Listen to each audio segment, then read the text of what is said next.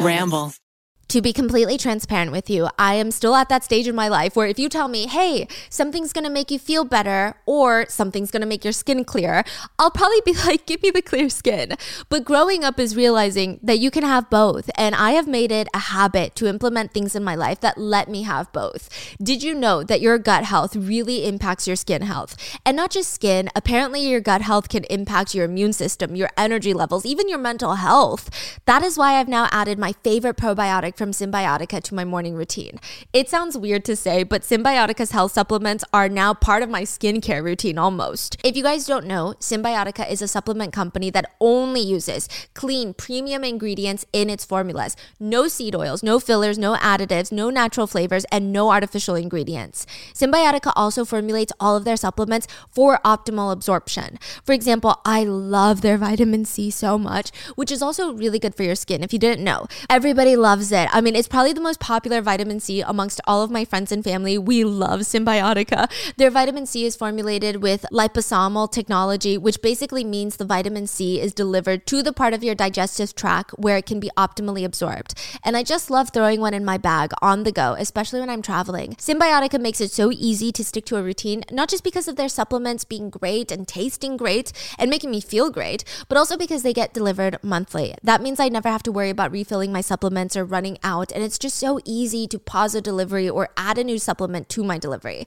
With Symbiotica, I've really noticed an improvement in my skin health, but also I feel like I have more energy and mental clarity. Symbiotica has countless high-quality supplements that you can choose from. Sleep supplements, cognitive supplements, anti-aging supplements. If you're not sure which supplements would be best for your specific needs, you can do a short quiz on Symbiotica's website, and they'll recommend what you could benefit from. This year is your year. Are you ready to feel the results? Head over to Symbiotica.com and use code ROTTEN for 15% off plus free shipping on your subscription order. That's Symbiotica.com and use code ROTTEN. Bada bing, bada boom. Welcome to this week's mini-sode of Rotten Mango. I'm your host, Stephanie Sue. Welcome to the world of chaos. Players, please abide by the rules or there will be strict consequences. Rule number 1, there are no rules. And remember, rule number 2, chaos rules the world. Look, games are supposed to be fun, okay? They're supposed to have rewards, consequences, emotions, drama, peaks, lows. But what if real lives are at stake in a game? Like, you die in a game, you die in real life. It sounds like one of those sci-fi movies, but in this game, friends would get together and they would play for their lives. An ex-cop, an ex-Marines, Navy SEAL, and a member of the company. That's what, 3 people? Yeah. The company is filled with ex-CIA operatives, and they would all get together on their off days, and they would try to gain real-life experiences and challenges by risking their lives. It's a pretty violent game. The rules were that there are no rules. You drive around trying to find the target for that week's mission. Players are running each other off the road. Shots are fired. You could have weapons at your disposal. You can't even call the cops. It was terrifying. But the most terrifying part is that the games would end with someone dead. As always, full show notes are available at RottenMangoPodcast.com, but there is a deep dive book on this case called Kill or Be Killed by Robert Scott. It was a really thorough look into this case, I'm going to be honest, or at least as thorough as it gets out there. There's not that much information. I mean, I looked high and low. It's just a very scattered case. The author interviewed friends of the people involved as well as, a few of those people that were directly involved, and it's just a lot to get through. I highly recommend checking it out if you want to further look into this, and with that being said, let's get into it. The letters were all connected. The letters are what brought them together. Dean was sitting in the office when the email came in. So this is his letter.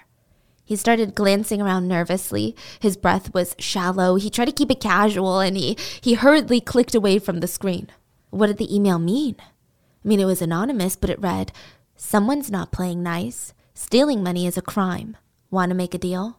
Not too far away, another man had a message in his hands. Norman's letter. It came from a big official package that had "Newbie Recruit, Patriot Recruiter," written in big block letters. It was sealed with wax, and inside there were multiple documents. But more importantly, there were pictures. Pictures of the same woman. One of them, she's, wearing all black, looking over her shoulder at the photographer.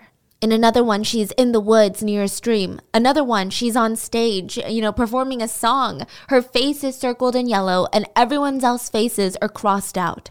Norman was shaking when he opened the other documents. It said TO. That meant target of opportunity. And then WO, 28th of April till May the 20th. Window of opportunity. And the final line, if you don't complete this mission, you will be terminated. Norman understood what that meant. That if he doesn't kill this woman, he will be killed instead. His best friend Todd, his colleague, was standing next to him and he's like, you okay? What's wrong, Norman? What are the instructions for this game? What's going on? They want me to kill your wife. Wow. Let's talk about the half-truths of Todd. Todd was a young kid when he accidentally set his clothes on fire. He was alone in the living room and he full-on panicked. He didn't know what to do. I mean, think about it. Your clothes are freaking on fire. You're like, 7 years old? Wait, Todd is who? Todd is the best friend whose wife's pictures are in the envelope. Oh, okay. Yeah. And Todd was alone in the living room, didn't know what to do. He could, if he waited longer, if he just stood in fear, if he froze, he would have burnt to a crisp and most likely taken the whole house down with him. But he had a big brain, okay? Even as a kid. So he wrapped himself around the heavy curtains in the living room to smother out the flames. And when his mom found out, she was shocked. She was shocked that he had ruined her curtains. Todd felt really upset by this. I mean, she could be happy and proud that he was intelligent enough to act quickly on his feet. I mean, look at the other kids. They're bozos. They would have cried and burst into flames like a fireworks display. But not me, Mom. Not me. He felt upset that his mom didn't acknowledge that, and she didn't even seem concerned about his wounds. Now, this was a half-truth. The whole event was probably grossly exaggerated or not true at all, right? But the truth is, Todd felt invalidated by his mother. He felt like she didn't ever care for her. So he set the fire? We don't know. We don't even know if there was a fire. Here's another half-truth. When Todd was 8 years old, his older brother was 11, and their uncle gave them these whips as presents. Yeah, okay, it's weird. I mean, does it make it any better that they're bull whips? The really long whips that you would hit like I guess a bullwhin. I don't know. So they're playing around with it, and Todd somehow manages to whip his older brother, so scared until the older brother hides underneath the bed to get away from Todd. And Todd is loving it. He could keep his brother indefinitely under the bed by whipping down at the ground near the bed anytime he attempted to get out from under. The thrill, the rush of power, that was some good stuff. It was insatiable. He realized this is the shit that politicians are after. It feels good. Power is like a drug.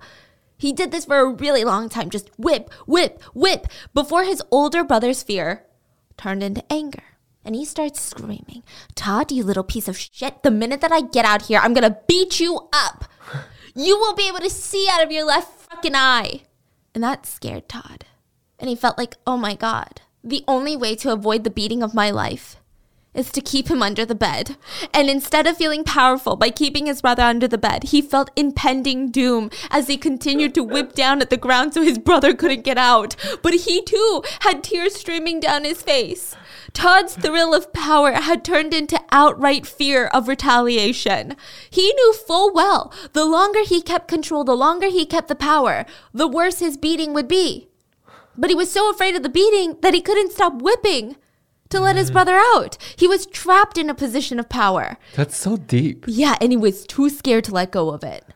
Ooh, is that how people in power feels today? I think so. Wow. And because Todd started wailing, howling hysterically at this point, he's the one whipping at the ground, by the way.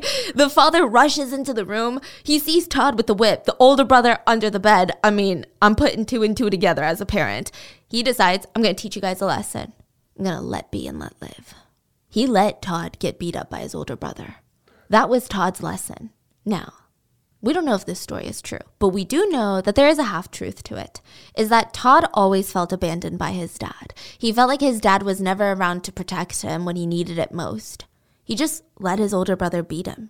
Those who knew Todd said that these stories all had half-truths in them, and the truth was, Todd felt abandoned by his family, and it was a big deal for him. So Todd Jesse Garton was a liar since the day he was born. There's not really a definitive picture of his childhood. It really changes a lot depending on who you ask, but it is accepted that he grew up in this upper middle class family in Northern California, and according to his mom, he was this really bright, articulate young boy who just had a way with his words, but he wasted all of his words on lies. Like, this kid loved to lie. It was impossible to tell when this guy was lying or not. He was a true pathological liar at heart. His best friend from high school, Shannon, said it was insane. But to be fair, he was going through a lot at home, but she doesn't know how much of it is true anymore. Shannon said that Todd would cry about being dragged to these fancy dinner parties at these rich people's homes. And his parents would be like, okay, now you stay in the car because you're going to embarrass us. And he would remember sitting in the car starving, his stomach grumbling, and he just felt so utterly rejected by his parents. So he starts finding a way to feel a sense of belonging, a sense of community, which, side note, eventually the family does move to Oregon, so just keep that in mind, okay? Now, later, with Shannon's brother, so his best friend's brother, Colin, Todd decides to start a band. He's like, 16 at the time? He's in high school. Colin plays the drums, Todd the bass, and together they were called Detente Touch. Todd was the driving force behind the band. He was way more into it than Colin was. I mean, don't get me wrong, Colin loved the freaking band, but Todd was out there making promotional flyers and spreading them to all the nearby clubs and bars. And it's like, you're a high school band, bro. He even told Colin, this is not good enough. We're not getting booked. We need more band members. This is not a two-man show. I'm writing the songs, you're drumming away. I get it, but we need a lead female singer. Someone to bring the boys to the club. Todd was impatient. He just called up one of his old friends and was like, hey, do you want to be in my band? Her name was Carol, but she would go by Ursula in the band. She played the bass. She was pretty good at singing, so she took on the role as the lead singer of the band, and she was beautiful. So that didn't hurt. And it was pretty clear from the get-go that Todd and Carol had some thick chemistry. Okay, like when they played, they would just look into each other's eyes, and they would glance at each other or stare into each other's souls. It was like a high school coming of age all in one. And it wasn't long before Todd added another guitarist, Kenny, to the group. Now, Detente Touch was complete. They started handing out flyers with blurbs about themselves. Yeah, do you know how awkward it is to write a blurb about yourself? I did it once and I'll never do it again. Okay. Because you have to write in third person and you have to act like you're not the one writing it about yourself. So Carol, Ursula, she wrote about herself. Ursula is every mother's nightmare and every schoolboy's nightmare. Domination is her game. Ursula loves to wield the power of controlling the amount of pain or pleasure that man, woman, or child can sustain. However, her true belief is that all things have a right to be. Ursula always speaks her mind, but she prefers to sing it. Ooh, lead singer vibes. Okay, you know what? It's not bad. I like the intrigue. I would be fascinated. Then Kenny, the guitarist, wrote, Ken is a different breed. Secluded, but not impersonal. He's willing to share a lot with most any female who will get close enough. Guitar is second nature to this playboy. Everyone finds it difficult to pry it from his hands. Spicy. Colin, the drummer, said, life through his eyes is only seen one day at a time. Colin believes a handshake is the only gentleman's agreement. And now, Todd, the leader of the band, he wrote this about himself, okay? Todd is like a godlike creature. If you have any doubts about him, feel free to ask. Bass player extraordinaire and spokesman for the band. Don't ask him for his opinion, because he'll tell you. His quick wit and sharp tongue will always keep you guessing. I'm gonna die. And with that, Shannon was on the sound system operator and the band was ready to go. And Todd was willing to take a lot of risky bets with this band. I need to give you some background on this guy, okay? So basically, Todd's dad was a compulsive gambler. He would win a lot of money or make a bonus at work, and immediately he would gamble it away. Todd resented this guy so much for it. He's like, this dad is the most horrible dad. Like, my life would have been different if he didn't do this. And he refused to partake in any of these addictions because he felt like he would be just as, quote, bad as his dad. So he never smoked, drank, did any kinds of drugs. He never even drank black coffee, like no coffee. I think a part of him was scared that he had an addictive personality like his father. So he stayed away from anything. But unfortunately, Todd was a compulsive liar, which, side note, pathological compulsive liars tell more than 10 lies a day. And these are not like, oh, no, I swear you look good, Chad. No, Chad, seriously, you don't look like a Chad. You look smart. Like, not these kinds of lies. I'm talking big lies. Yeah, 10 a day. How is that not super exhausting? Now, that doesn't mean that they're all killers or, anything like that. Pathological lying will damage interpersonal relationships, but it's generally harmless in terms of, life or death. But Todd was a special case because he was a compulsive gambler. He just didn't know it. He never bet money on races, casinos, or anything like that you would associate with gambling. But he was addicted to risk, which is what gamblers are addicted to. Everything he did was a risk of some sort. And a lot of them, the risk, cost, benefit didn't even make sense. Shannon said that addiction to risk destroyed Todd in the end. You're like, how? She said, and I quote, this is his best friend, so these are some high compliments she's dissing out. She said, the reason this eventually destroyed him was because Todd was a genius. I mean, I had immense respect for his intellect, but because he was so exceptionally intelligent, he always won every time he gambled on something. And this, of course, defeats the purpose of a gambling addiction because you want the highs and lows. This kept him in a perpetual state of frustration in which he would have to come up with weird ways to unconsciously sabotage himself so that he could start over with a new risk. What? She's saying that he win too much, so he self-sabotage? Yeah. Listen, I get it, but not really. Not because I don't think that people do this, but Todd was not that smart. I really just think that he had a lucky streak, if I'm being honest. So Todd starts making some big risks with the band. He starts booking shows multiple states away. Then he would insist that they sneak out of their parents' house, take a broken down car multiple states away to go to the show that he just booked. I mean, it was just ridiculous. Like none of them, nobody had to do that. They could have just rented a car. They could have just told their parents, but he loved the risk. And even though the band started making money, Todd is like, no, I think we should make some risky changes. Let's be edgier with the marketing. So he wrote about his band like this. This band leads you through political strife, suicide, apartheid, war, and inhumanity, yet with sexual overtones that will keep you moving, dancing, and cheering. So he starts getting really political. He starts getting obsessed with violence, and it's clear in his music. In one word, the combination of politics and violence is just war. The guy was obsessed with war. And his way of marketing was controversial, but also kind of successful. Like, he took a risky gamble and it worked. His bandmate said this about him. Todd is like the idea guy.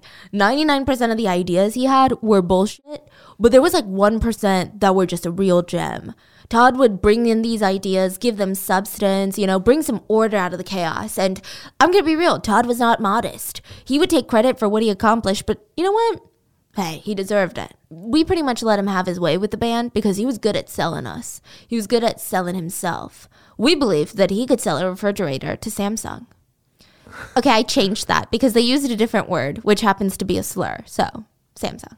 Todd was good at having this infectious excitement, though. He would market an idea, get excited, and by default, his bandmates would get excited, and everyone around him just got so freaking excited. But eventually, the fun wore out. There was no more challenge with the band. They were getting popular, and there was no risk in being universally liked. So he starts switching their concept from punk rock to gangster rap. Okay, that's what they called it, gangster rap, with no ER. Like, it was just gangsta. So you're saying that as they're growing bigger and bigger, yeah. It's like, I have to make it more edgy now. Yeah, but it's not even on the same track. Like, you would imagine that if you're getting traction in one niche, you would stay or double down on that niche. But he was like, no. So he's not chasing the success. He's chasing something else. Yeah. Like some hardship and risk or something. He was just obsessed, okay? And he started digging his heels into anything political and violent, and he was obsessed with the troubles of Northern Ireland. You're like, what? Okay, so this is happening in America, but we did a whole episode on this, on the Troubles, episode 132, The Sisters of Terror. It was this huge conflict in Northern Ireland that lasted about 30 years. Tensions were rising from the Protestant Unionists, the Loyalists as they were called, and then the overwhelming Roman Catholic nationalists who were Republicans. I mean, it was a lot of fighting, okay? Half of them wanted Northern Ireland to break free from the UK and unite with the rest of Ireland. Things just got very, very bloody and incredibly violent. And Todd loved the violence and he loved the politics because, I think Todd really likened himself an intelligent man. I don't think that he's smart, but I think he liked to think that he was smart. Mm-hmm. And so regular violence to him is caveman. It's disgusting. There's no point. But when you add politics, suddenly he feels like it's violence with a purpose. It's violence with a cause, and he likes it. But in reality, he just likes violence. Todd loved the gore. And in Portland, where they were getting booked a lot, politics was a hot subject. So Todd starts hearing about all these horror stories from immigrants from Northern Ireland that had lived through the Troubles. And Todd would later say that he was super sympathetic to everything going on. And he got so riled up, you know how it is. You just get so riled up that you just start making stories up and telling people that you fought in Northern Ireland. You know how that happens. You ever met like a veteran? You're like, oh my God, this story moved me so much. I'm going to go tell everyone I fought in the Vietnam War. Like, what? What are you saying? This is so confusing.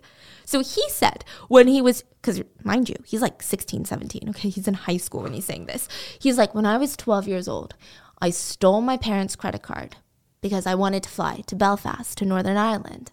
And I had read so much about it and I just wanted to see what was going on. How he got on the plane, I don't know. He's like, then I flew. And I fought in the conflicts in Ireland for about a year.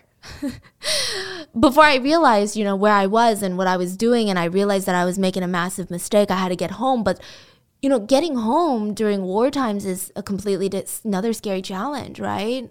And everyone's like, right. And they believed him. Because this is high school. I mean, there's CIA operatives in every high school, right?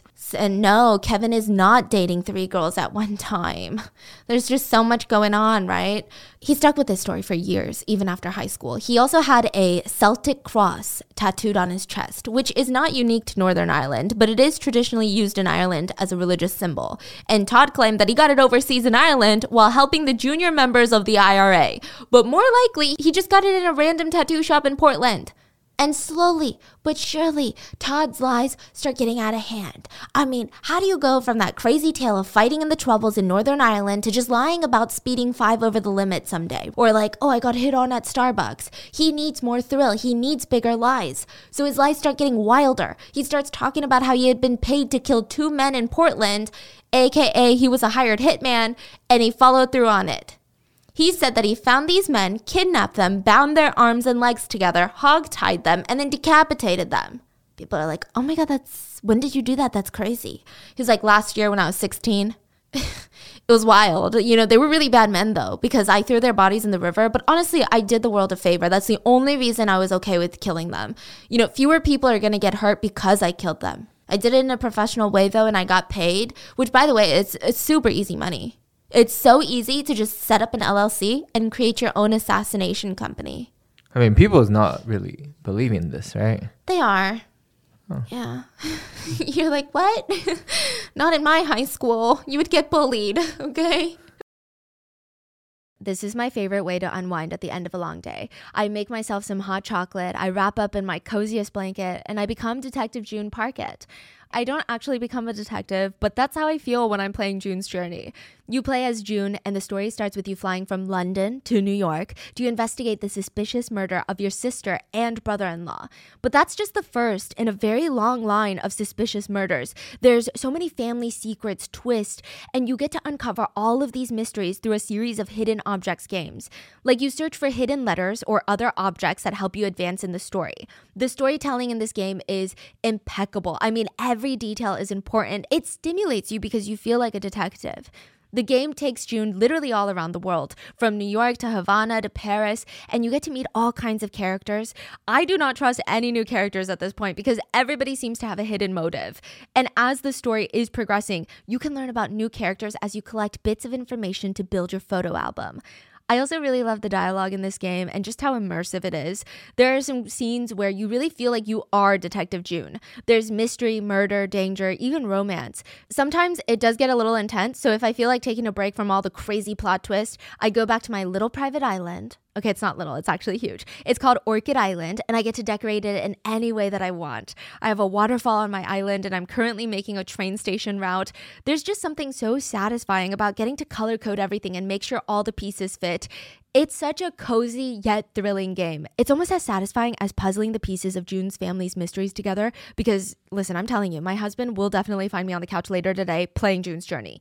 Discover your inner detective when you download June's Journey for free today on iOS and Android. My dogs will eat anything. I mean, I have 2 Frenchies and it's a daily struggle to keep them from trying to eat toilet paper, bees, even trash. My dogs have no idea what's good for them. And that's okay because their job is to be cute. My job is to take care of them to the best of my ability.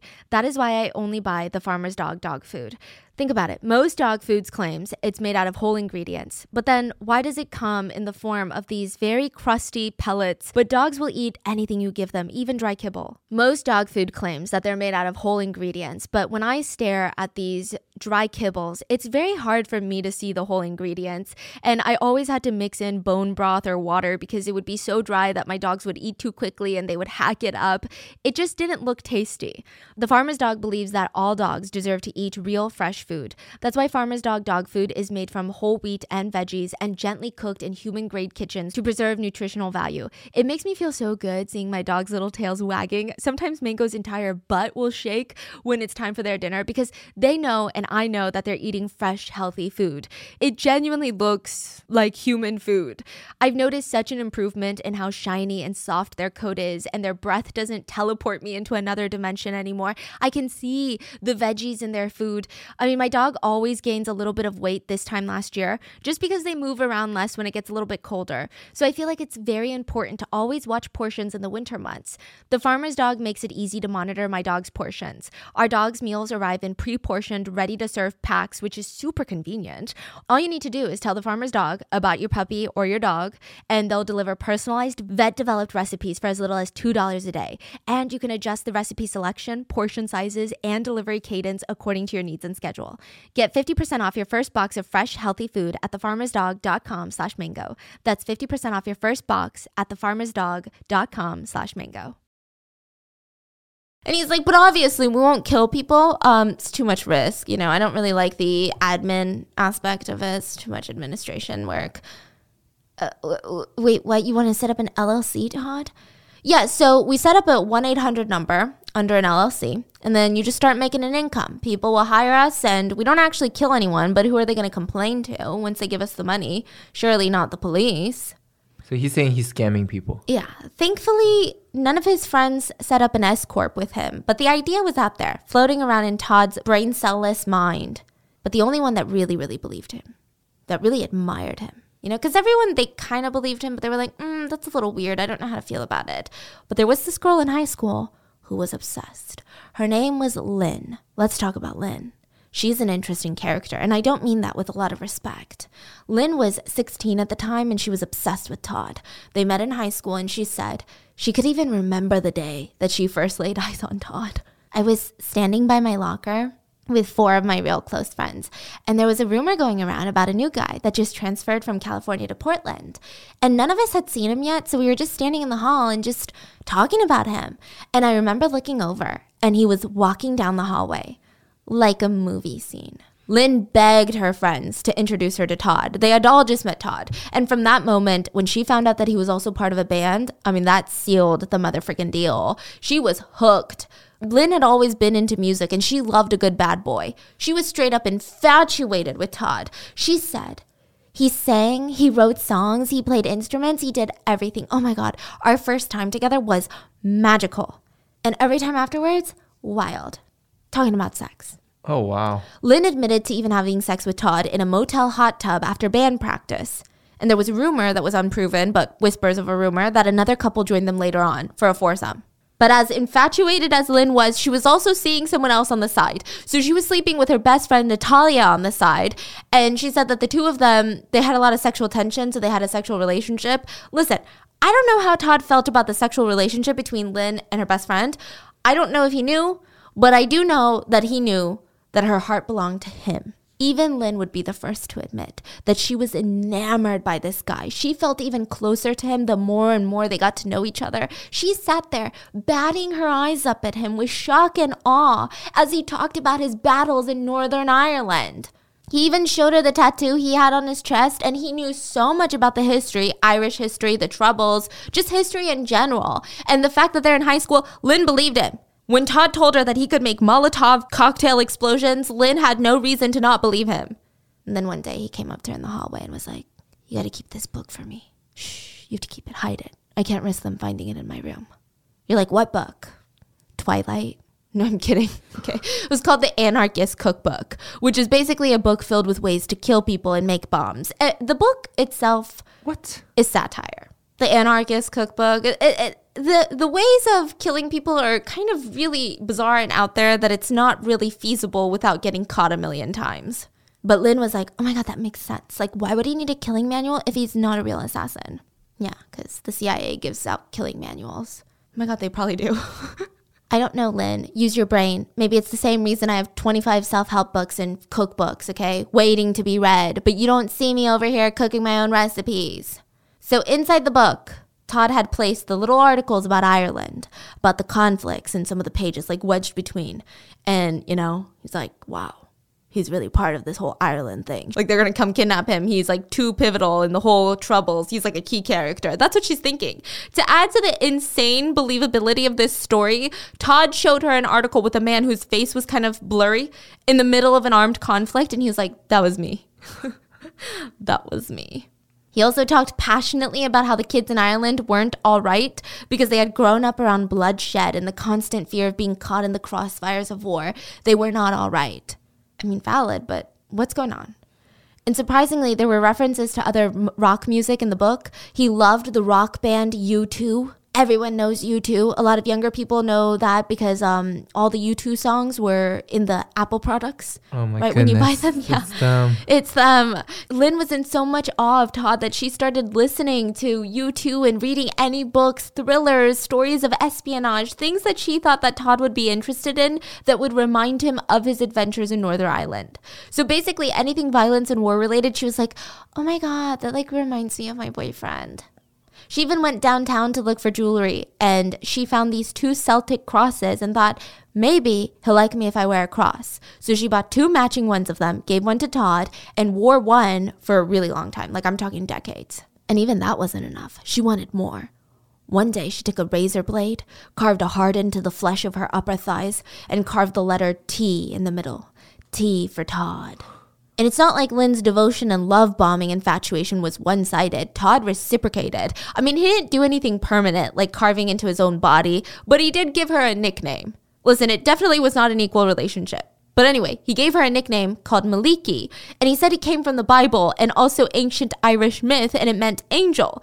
But neither in the Bible nor in Irish myth was there a Maliki that refers to an angel. There are other Maliki references in other religions, but I don't think they straight up mean angel. So whether Todd knew that and didn't care to fact check before he did, or he just thought it sounded cool and gave it a random meaning, I don't know. But Lynn never checked it out. She just went with it. It sounded romantic. That's all that mattered to her. Their relationship was intense, but it was somewhat short-lived. It fizzled off because Lynn got suspended from school, and it was hard for Todd to see her all the time because she was no longer in the hallways. And, you know, when you're in high school, out of sight, out of mind. Out of hallway, out of mind. Yes. And he was spending a lot of time with another girl anyway, Carol Holman. So this is a very different Carol from the lead singer of the band. There's 2 Carols in this story. This Carol is going to be very important. Carol was the baby of 3 sons in the Holman family, so they were really protective of her. I mean, she was clearly the baby of the family, the daughter of the family, and honestly, she got along with her family. Like, they all loved her. They were all super tight. She would draw, make up songs since she was just 2 years old. She was always like this curious kid. She was just fascinated by the world around her. Everything that had to do with outdoors or sports, she was involved. She loved it. Sometimes Carol refused to get out of the bath until her fingers were beyond pruny because for some reason she just loved water. And then tragedy hit when she was 17 and her parents decided to get a divorce. And it really affected her. She was used to this tight-knit family and now it just felt like everything was going to change. Everything was going to fall apart. She started acting out, skipping classes, staying out late, getting more and more rebellious. She joined a band. Yeah, that's when Todd's attention went from Carol to Lynn and back to a different Carol. People said it's no brainer why Todd was attracted to Carol. And I quote, Carol was very generous. She was built like a fertility goddess.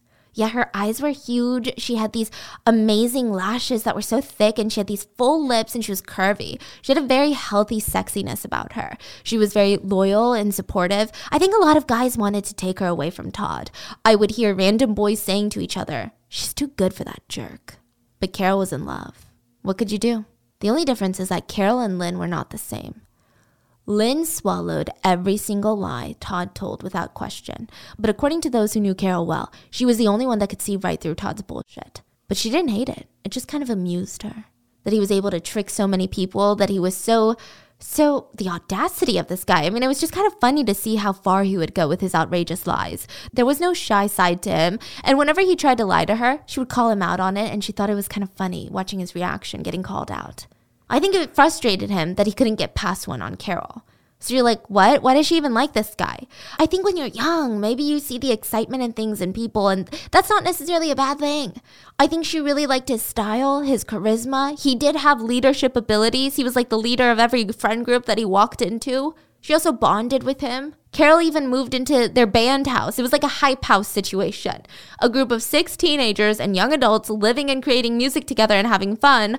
And like the hype house, for a while it was just nonstop controversy, just nonstop chaos. People were in and out of the house, high on drugs, partying. Todd relished in the drama. The constant scandal or crime that was waiting to erupt, he loved it. He got off on it. Carol just tolerated it. Her parents hated it.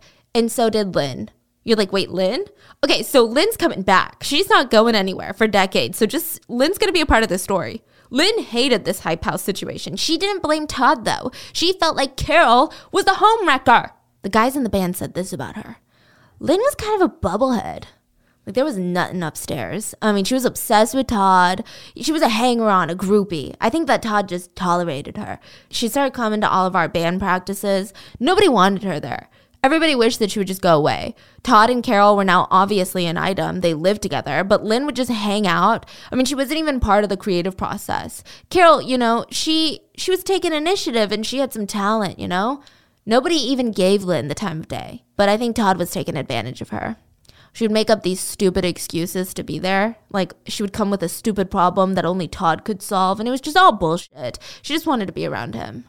I think it probably was hard on Carol. Because Carol and Lynn, they really didn't like each other. But Todd would never ask Lynn to go away.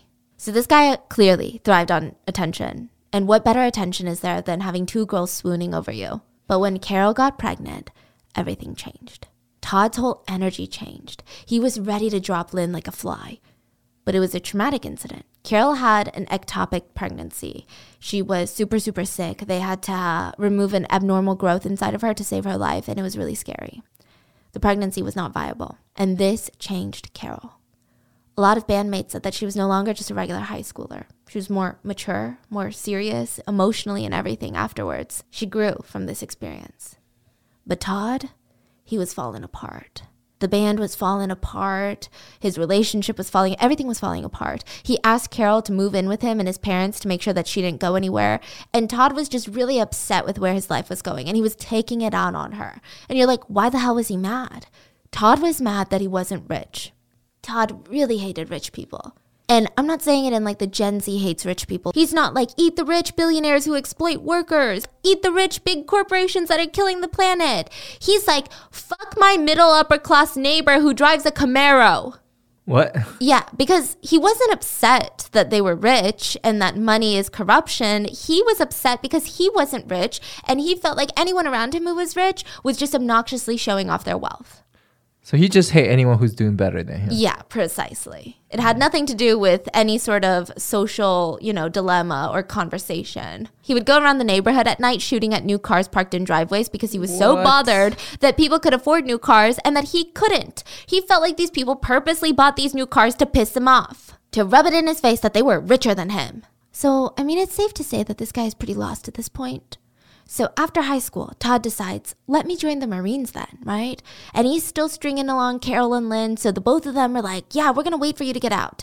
He goes back to California for the Marines, and I believe, Carol goes with him. Lynn stays in Portland, which, side note about the Marines, Todd was in the Marines for exactly a year and 23 days, which is not that long if I'm being honest. He was never a lieutenant, nor did he receive a Purple Heart or a combat medal or any sort of medal, nor was he ever a Navy SEAL like he would later claim.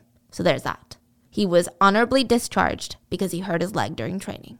So anyway, during his time in California, Lynn had kind of moved on. She was dating a guy named Chris. She even crossed out the T-scar on her thigh for Chris. Wow, okay, finally, good for her. But she still refused to take off her cross pendant. Yeah, I know, too much kudos too soon. So I guess she wasn't over her high school crush even after all this time. And then one day, Chris heard the phone ringing in Lynn's room, rushed over to pick it up. And he came back to Lynn, and she's like, who was that? Your ex-boyfriend.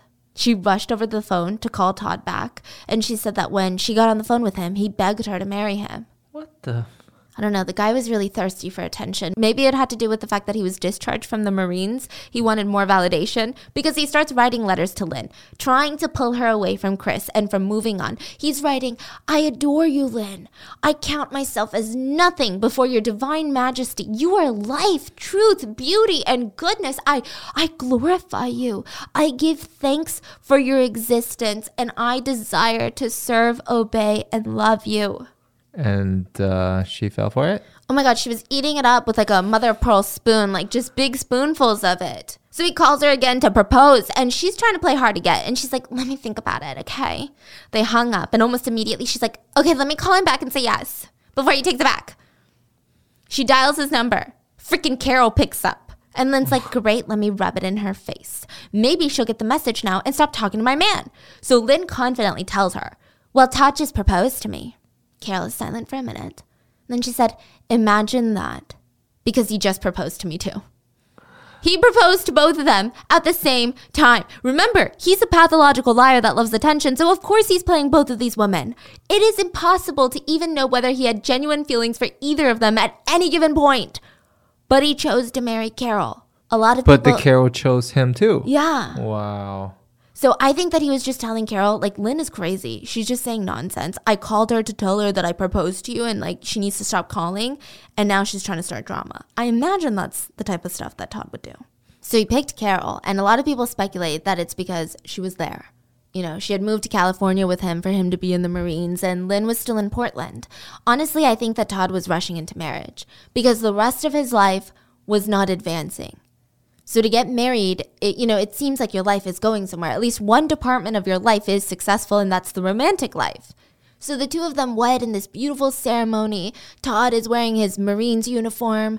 Nobody told Lynn that Todd and Carol got married, and nobody told Carol that Todd and Lynn were still talking. And eventually, Todd found out that Lynn was talking to another man, Dean Noyes. Dean Noyes, they get married, so he's important. He started feeling some type of way. Todd did. He starts upping his seduction game for Lynn while he is a full newlywed. He wrote letters that said, that's all that matters, isn't it, though? Your happiness.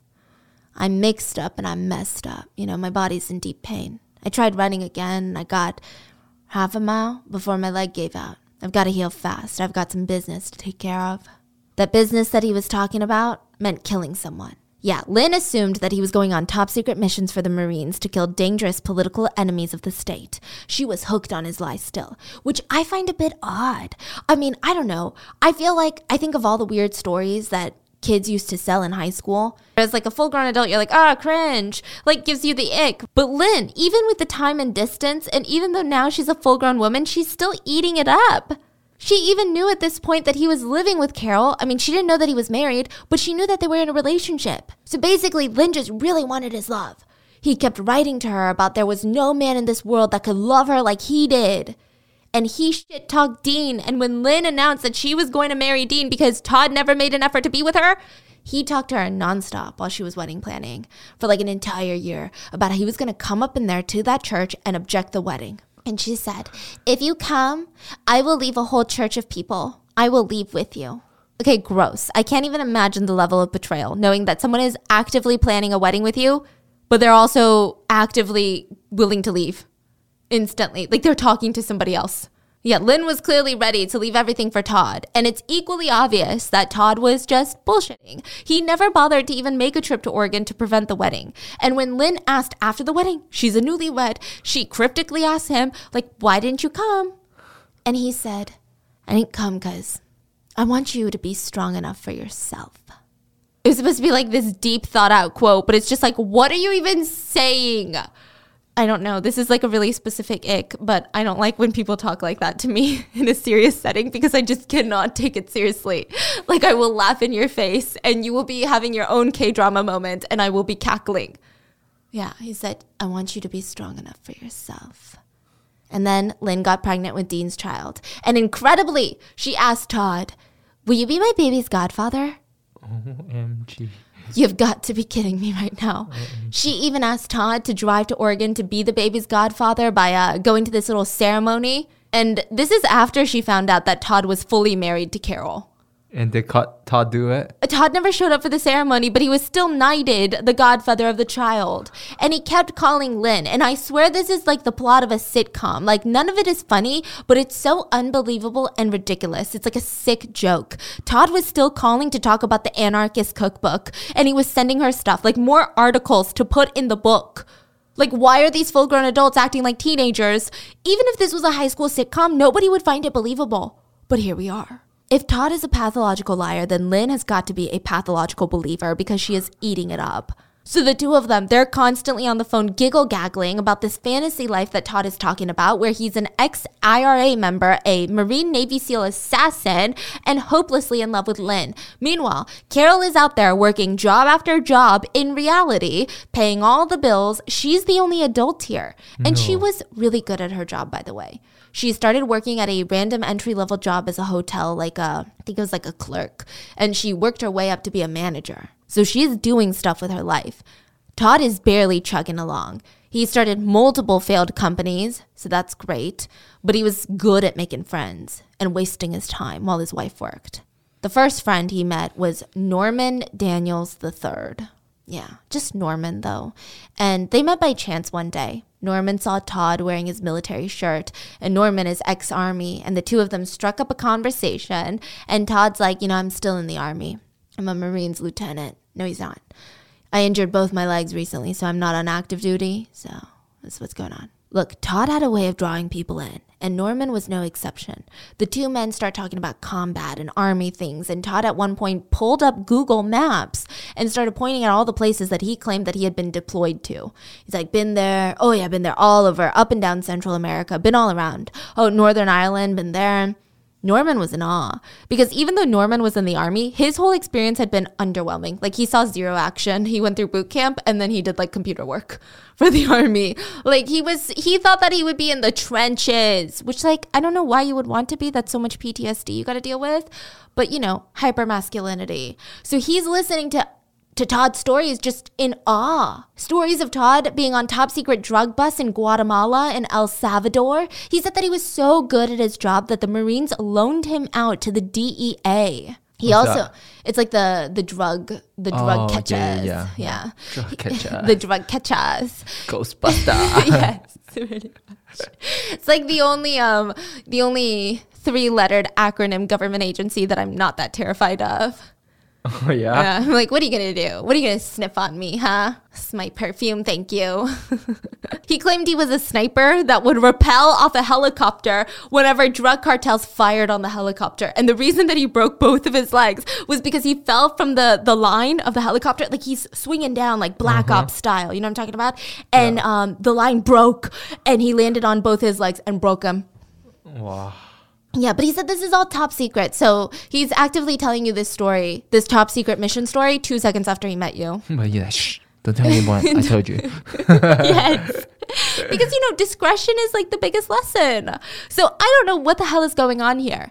And then came Todd's most used, most loved story, the Northern Ireland troubles. Todd talked about how he had been there when he was 12, how he had seen some of his bestest friends being murdered in Ireland, and he told these fantastical stories about taking down 7 British soldiers that had him cornered with guns pointed at him. Later, Norman would say, I guess it's my fault that I'm a trusting person, I guess. I mean, if someone told me they had $1 million in the bank, I would never ask for proof.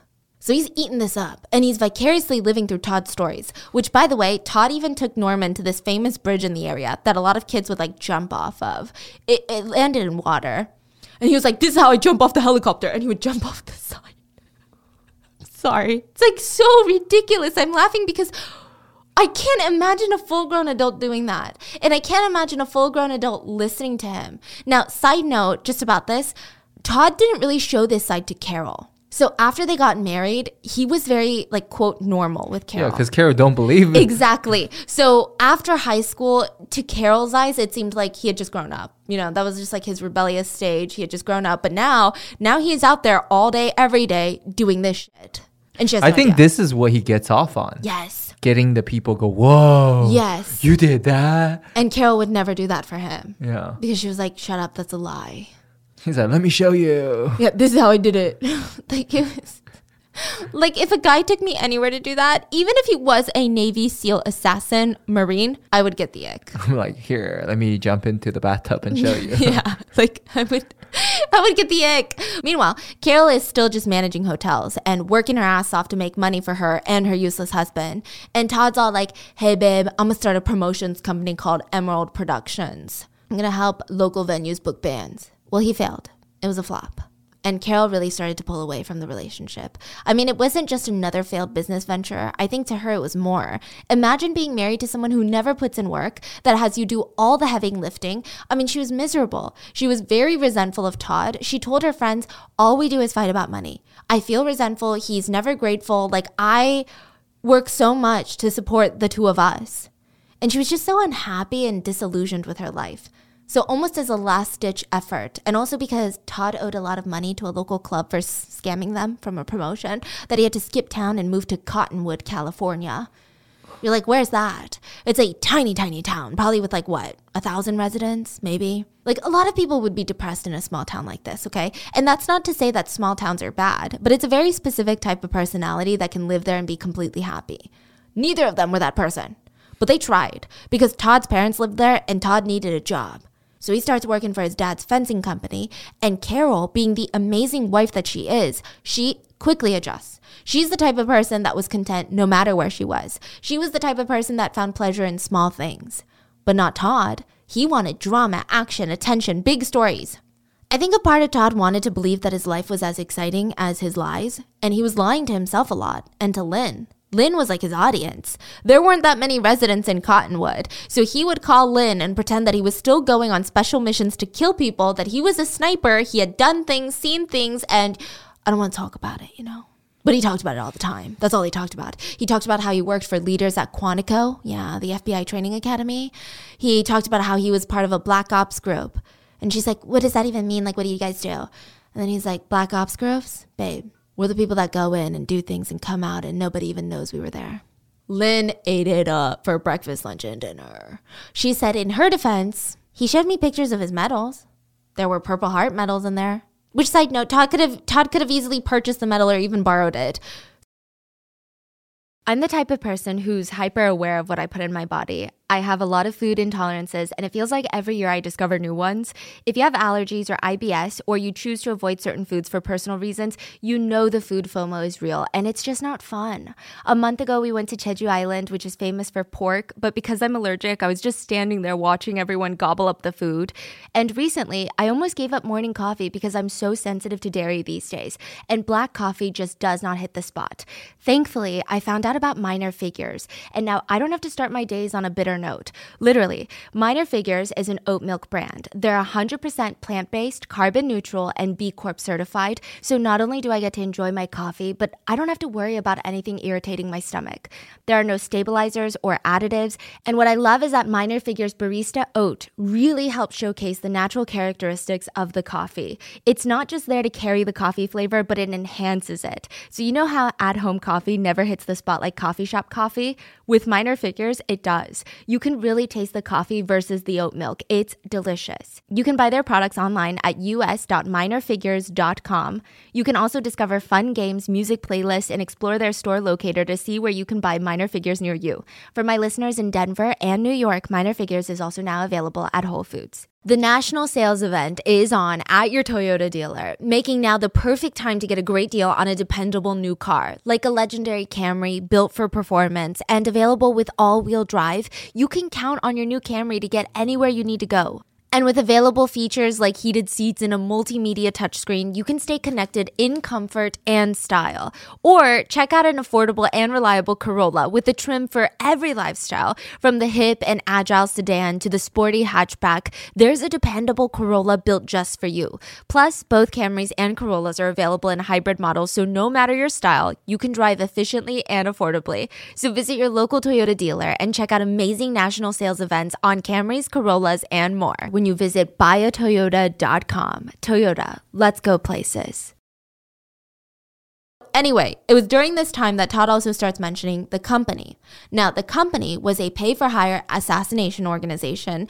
Anyone could send them money and they would have someone killed. It didn't matter who the target was if you just provided enough money. I mean, obviously, depending on the target, the money would change. A member of the company would be called out, sent out to kill the individual, and it would be done. Todd alluded to being a member of the company, and over time, he started opening up to Lynn about it. He said, it's not really a part of the government, like it's not, but most of the company members are ex-CIA operatives or current Marines, SEALs. You know, we just kind of freelance for it because it's really good money. I've done a few jobs for them. George was my first one. George? Your former bassist? In your band?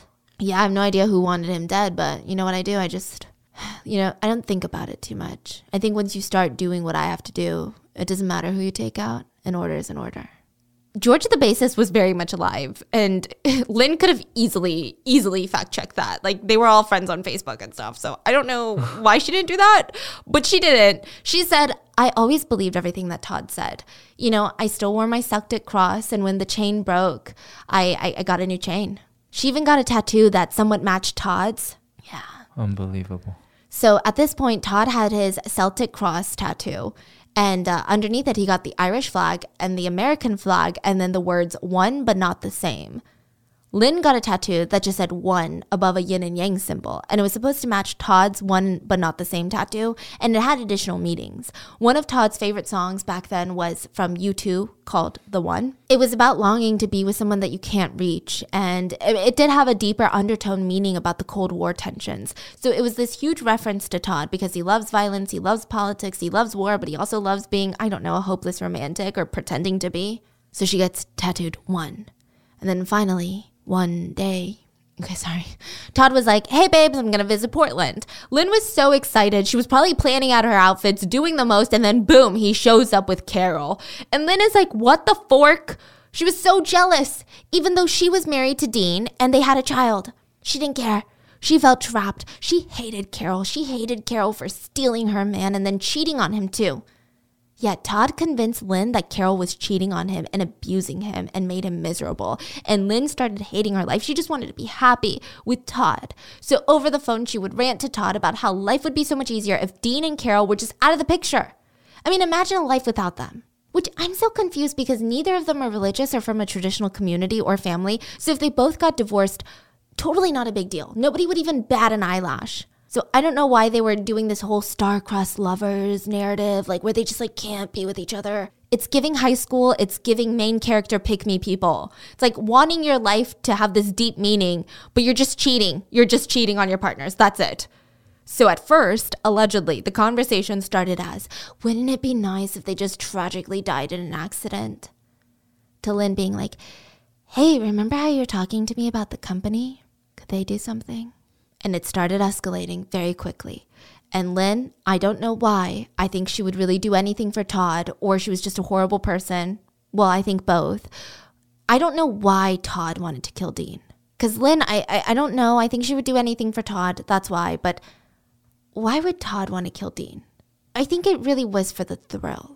Because he started driving to Portland and starts stalking Dean. And I think he felt like he was finally living the life that he claimed he lived. The stalking, the spying, the espionage, the thrill, the validation that he needed, that he was someone, that he was capable, that he was a killer. And while spying on Dean, Lynn's husband, he actually did uncover proof that Dean was cheating on her. Yeah. And at first, Lynn didn't believe it, which really... Of all the stories that Todd has told you, this is the one where you're like, that's too crazy to be true. I'm just so outraged. So even though she got proof finally, she's like, oh my God, he is cheating on me. Lynn considered this disgusting and vile. She called Todd with a steely voice and said, go ahead then. Get him. Take him out. Take him out. Yeah. Whoa. So Todd starts talking to Lynn and the company and, she doesn't talk to the company. He talks to the company. And she told him that there was a $125,000 life insurance policy on Dean, so the company could be paid from that. And all she asked was that Dean not be killed in their home because she didn't want her children to witness it. And they had just installed new carpets and she didn't want blood on the new carpets. A lot of people later asked, hey, Lynn, why didn't you just, I don't know, crazy thought, get a fucking divorce? She said, I mean, at the time, I was so hurt and full of anger. And then there was my relationship with Todd. And my parents, when I was younger, my parents went through a really bitter divorce. And my line of thinking was, this might be easier in the long run for the kids. Because they were so little, they would deal with the loss easily. But a bitter custody battle, that would be more traumatic for my kids. I make no comment on that statement because I can't make any nice comment on that statement. So Todd reached out to the company and they came back saying that he could kill Dean as a favor to Lynn because it was personal. They gave him the go-ahead, but Tom needed help. So he asks his good old buddy Dale Gordon to help him. And you're like, Dale Gordon? Okay, so Dale Gordon had been friends with Todd for a few years now. They were both former Army men and they both bonded about it. Dale was another Norman. He was eating up Todd's stories and he loved it. Todd even got a job at Dale's mechanic auto shop for a little bit, but he ruined everything for Dale. So you know those lift that you put the cars on and they lift them up? Yep. Well, for some reason, Todd convinced another employee to drive off the lift and the car took a nosedive. Thankfully, the driver was uninjured, but Dale's entire life was done. His reputation was ruined. The car owner was suing him. He lost valuable equipment. And almost immediately after, he had to file for bankruptcy and his business went under. Wow. And he's still close with that dude? Not only that, he respected Todd. In fact, he thought Todd was the epitome of what every man should strive to be.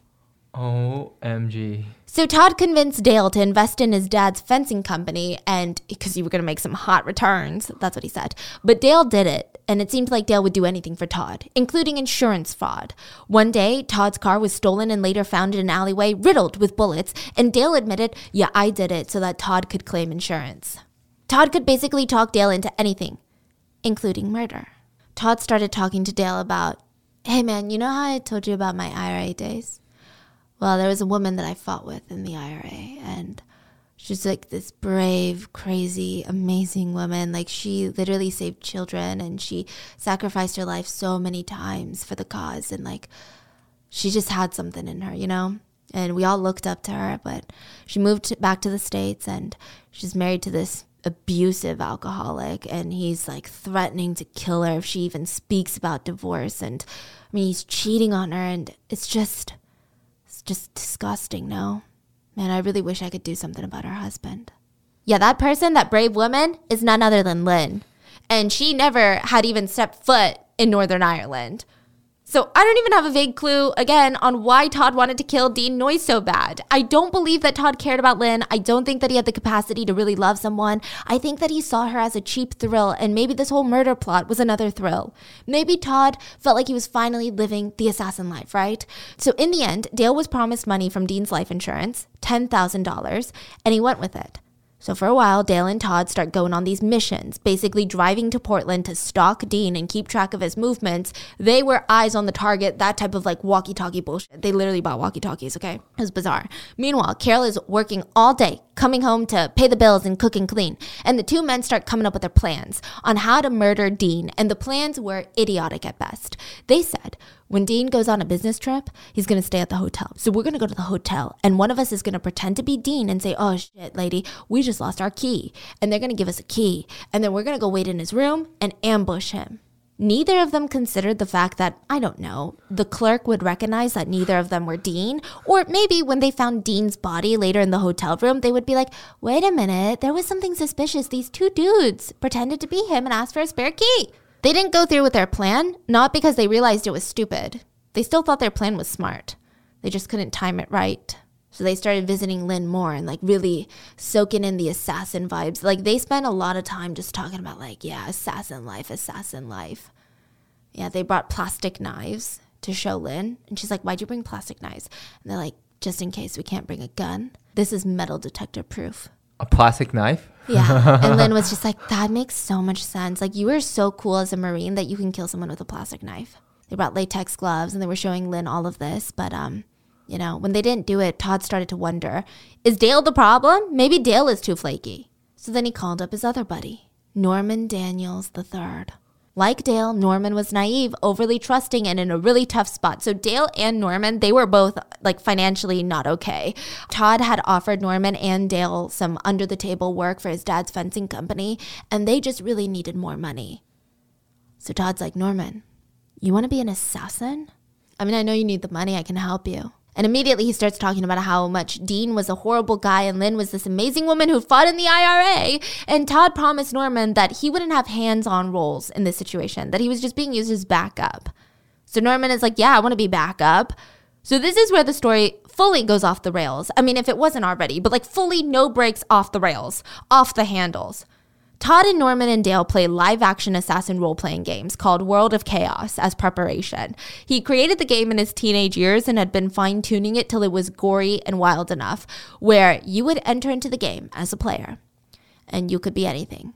A cop, an assassin, a military driver, a person, just a regular civilian, an ex-CIA operative. And you would sit around the table narrating the live-action role-playing game. Like Dungeons and Dragons.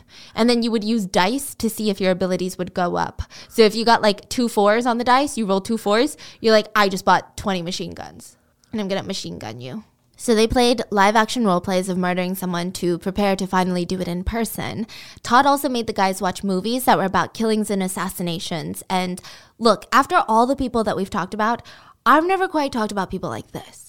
So after that, the boys went shopping for guns, the murder weapon, which were all bought under Norman's name, but with Todd's money, along with disguises, you know, to make themselves look more Oregonian, they said, because they're going from California to Oregon. They literally called it their Oregonian disguises. It was a button-up shirt, tie, socks, shoes, slacks, and a raincoat, even though it wasn't raining outside when the hit was supposed to take place. But you know, nothing gets past these guys. Todd had everyone practice shooting the weapons, and completely unprompted by Todd, Dale said he took it a step further and he would go shooting neighborhood cats at night. Like, literally, why? Everyone seemed to be gearing up for a very, very serious hit. Even Lynn was tracking Dean's habits, schedule, and information for Todd, even giving them a copy of her house key and car keys. And the final plan was that they would attack Dean in the garage when he pulled in from work and kill him in the garage. Like, make it look like an attempted carjacking and car mugging gone wrong. Todd even told Dale and Norman, we're going to make it real sloppy, okay? So the 3 load up in their car, head to Oregon, and this is when Lynn starts freaking out. I guess it finally felt real for her, and she flipped out and somehow diverted the plan. She told Dean to take her car to work instead so that the guys couldn't track him anymore, and it was this whole ordeal. And after their failed attempt, they get into a hotel room, and Todd is screaming at Lynn, we are not done here. We had a deal. You can't just call it off. I'm killing Dean whether you like it or not. So the new plan that Lynn had no idea about was to break into the house and kill Dean. It was a complete shit show. Around 11 p.m., Todd and the boys pull up at the house. Everyone was home. And Todd went straight to the front door because he had the key. And he was using the walkie-talkie to talk to the other guys who were waiting around the house, like the back of the house. And Todd kept trying to put the copy of the key in the doorknob, but he couldn't see well. And he screams at his accomplices through the walkie-talkie, I can't get the door open. The key won't work. So basically, Norman and Dale are like, what the fuck? Why would you scream that? Because, you know, it's 11 p.m. There could be neighbors. There could be people walking their dogs. So they freak out and make a break for it. And Todd shouts at the front door, the cops are called. We got to go. No cops were called. Like, they basically drew the attention on themselves and then scared themselves. Just picture it. Todd, Norman, and Dale dressed up in their Oregonian disguises, dashing down a residential street at 11 p.m., each with a loaded gun in one hand, screaming, abort mission! We've been caught! Todd was panicking so much that he threw his silencer over someone's fence. Like, why would he do that? He took it off and threw it over the fence. So here's the evidence. Yeah. Here you go. So Norman and Dale were so shocked they stopped in their tracks and ran back for it. But Todd kept sprinting like a lunatic. They jump in the car and they start speeding home, well, to the hotel. And Todd is the driver and everyone is like, can you slow down? Like, you're speeding. If a patrol car pulls us over, we've got weapons. So he slows down, and then he decides to swerve over right up to the yard of some random person's residential house, and people were inside. The lights were on, and you could see them moving around. And he gets out and starts throwing his gun into the bush. And Dale is like hissing at him. Are you fucking crazy? Put that back in the car before the cops show up. So he goes into the bush and digs out the gun and then puts it in the trunk and drives back to the hotel. They're not on drugs. They're not on drugs. So, I mean, that's insane. You would think that this would snap Dale and Norman out of it, right? But nope, they were disappointed that they weren't getting paid. And Todd reassured them, don't worry, boys. There's going to be another hit soon. And don't ask me why Todd Garton decided in this moment that he was going to kill his wife. The hit was no longer on Dean. It's going to be his own wife. What? The one that's paying all the bills for him? Yeah. So it's speculated that it's because Carol got pregnant with their first child and he didn't want kids. So he started telling Dale and Norman that his wife was cheating on him and that he was scared that the baby wasn't even his. In fact, he was certain that it wasn't his. Which, side note, Carol was not cheating and DNA evidence would confirm later that the baby was his. But who cares about that, right? He just wanted an excuse to kill Carol. Why? I don't know. But what's crazy is, knowing full well that he's trying to kill her, he still laid there, fantasizing about their life as new parents and about how they were going to name the son. If it was a son, it was going to be Jesse James. If it was a boy. And Todd made it very clear he didn't want anyone calling their son JJ as a nickname. Carol didn't care. She just cared that her baby was going to be healthy. And she was so excited. You know, her whole life revolved around trying to be the best mom she could be. While she was pregnant, Todd even suggested they go up to Portland to meet up with some old friends. Carol thought Lynn was long gone out of the picture, so she didn't know that Todd had dropped her off at an old friend's house and then went to go have sex with Lynn in his car. And sex with Lynn always seemed to strengthen Todd's resolve to murder, and it also made him talk Carol into getting life insurance with him. They both got about $125,000 on each of their lives. He said, it's, because we're having a kid, we got to prep these types of things now. So now that they were ready, it was time. Norman was asking a lot about the company. He really expected that money to come in with killing Dean, and that fell through, and he needed money. And he figured, killing people was lucrative. So Todd figured, okay, this is great. I'm going to have him kill my wife.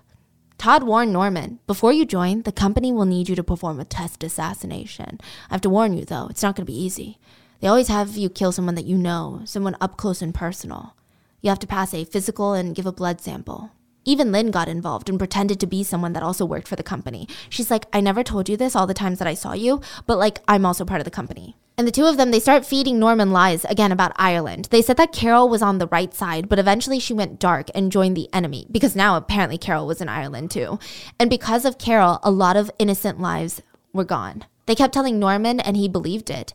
And then Norman got his letter from the company, remember? He opened it in front of Todd, and if he paid any attention, he would notice that the wax seal was the imprint of the U.S. Navy SEAL diving pin, so it wasn't even this random company.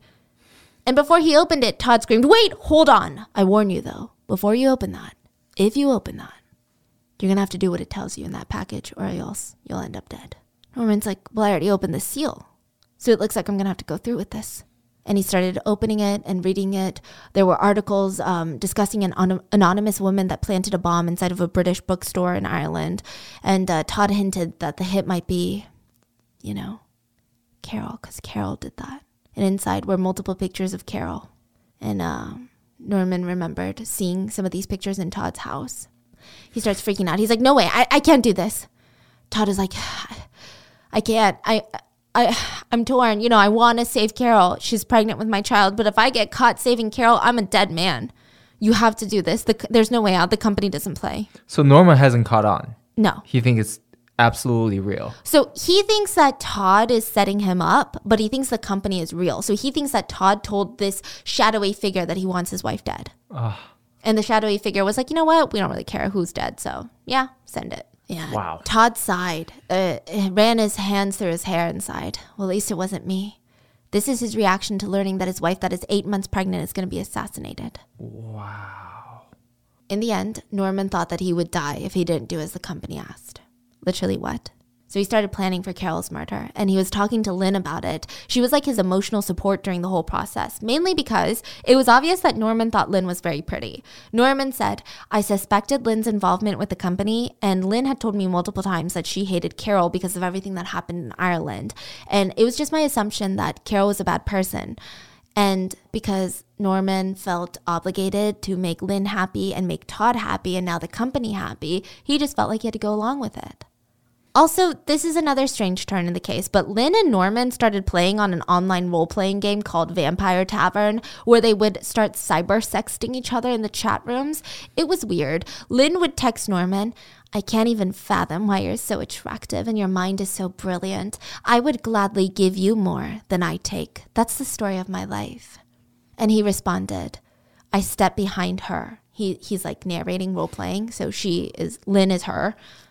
He bends close to her neck and gently places her on the couch. She responds. She mounts him and takes control and starts a rhythm.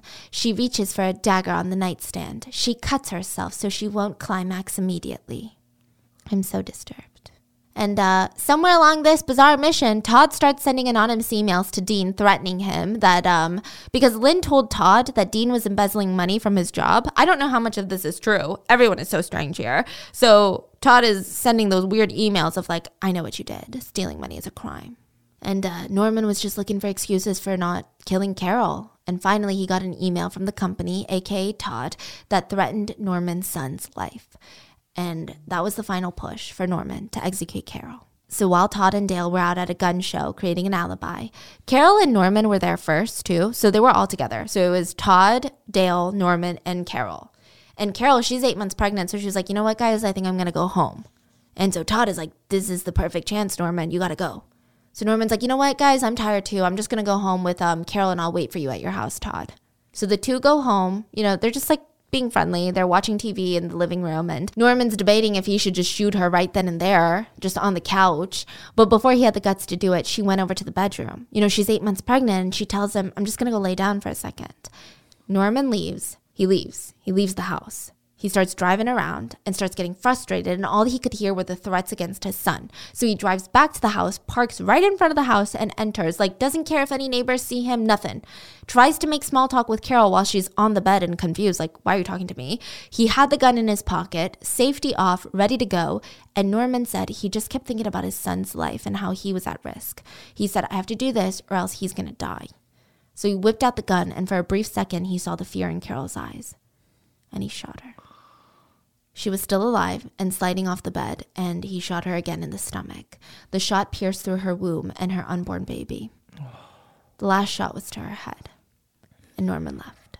Todd and Dale got home. They rushed to call the police, but Todd was really weird on the phone with the operator. He kept saying, the streets need to be closed off. I think the gunman is still in the neighborhood. Tell me when the medics get here. I want to know like a ETA, like exactly what time. The dispatch was so weirded out by him, they straight up asked him, is there something you're not telling us, Todd? And when the EMTs got there, they attempted to revive her, but both Carol and the unborn child were pronounced dead at the scene. Police initially suspected it was a robbery gone wrong, but there were no signs of forced entry or a struggle, and someone had been thinking. They had picked up the bullet casings after they were done. So almost immediately, the police had their man, Norman. I mean, everybody knew that he was the last one to see her alive. Within a few hours, he was confessing to everything. In his house, they found the bullet casings, the murder weapon, everything. But Todd, Lynn, and Dale wouldn't be arrested for another month. But everyone knew they were guilty. Even at Carol's funeral, Lynn was there. And Todd was literally crying on her shoulder. What? And when Lynn was charged with murder, she said, I had to reread the paperwork, which is very long, by the way, because she was shocked that she was charged with murder. It's giving the same energy as Dee from the IHOP murder. The whole, oh my God, I had no idea that I could be charged for this when all I did was help plan and push the murder forward. Lynn agreed to plead guilty and testify against Todd in exchange for 25 years to life. Dale Gordon pled guilty and also testified against Todd for 10 years. Wait, so Lynn turned on Todd? Yeah. At the very end? At the very end. I'm even surprised that she did, if I'm being honest. Yeah, because sounds like she's going to die for him. Yeah. Norman Daniels pled guilty. He's the one that pulled the trigger. He was sentenced to 50 years to life. And Todd was the only one who pled not guilty. He was sentenced to the death penalty, but he was not executed, and he is still waiting on death row. And that is the story of the company. The whole thing is chaotic. I don't even think I would believe this if this were a movie about high schoolers and a conspiracy to commit murder. It's like a bunch of kids playing crime. And the fact that scares me the most is that all three of these guys were serving in the military at one point. And this is like what they're thinking and how they think and how their brain works. I'm terrified. And I think it's just even more sad because I don't even think Carol saw the warning signs, you know, because there were none. It's just all sorts of bizarre. I don't know how to feel about it. What are your thoughts? Well, stay safe. And I'll see you guys on Wednesday for the main episode. Bye.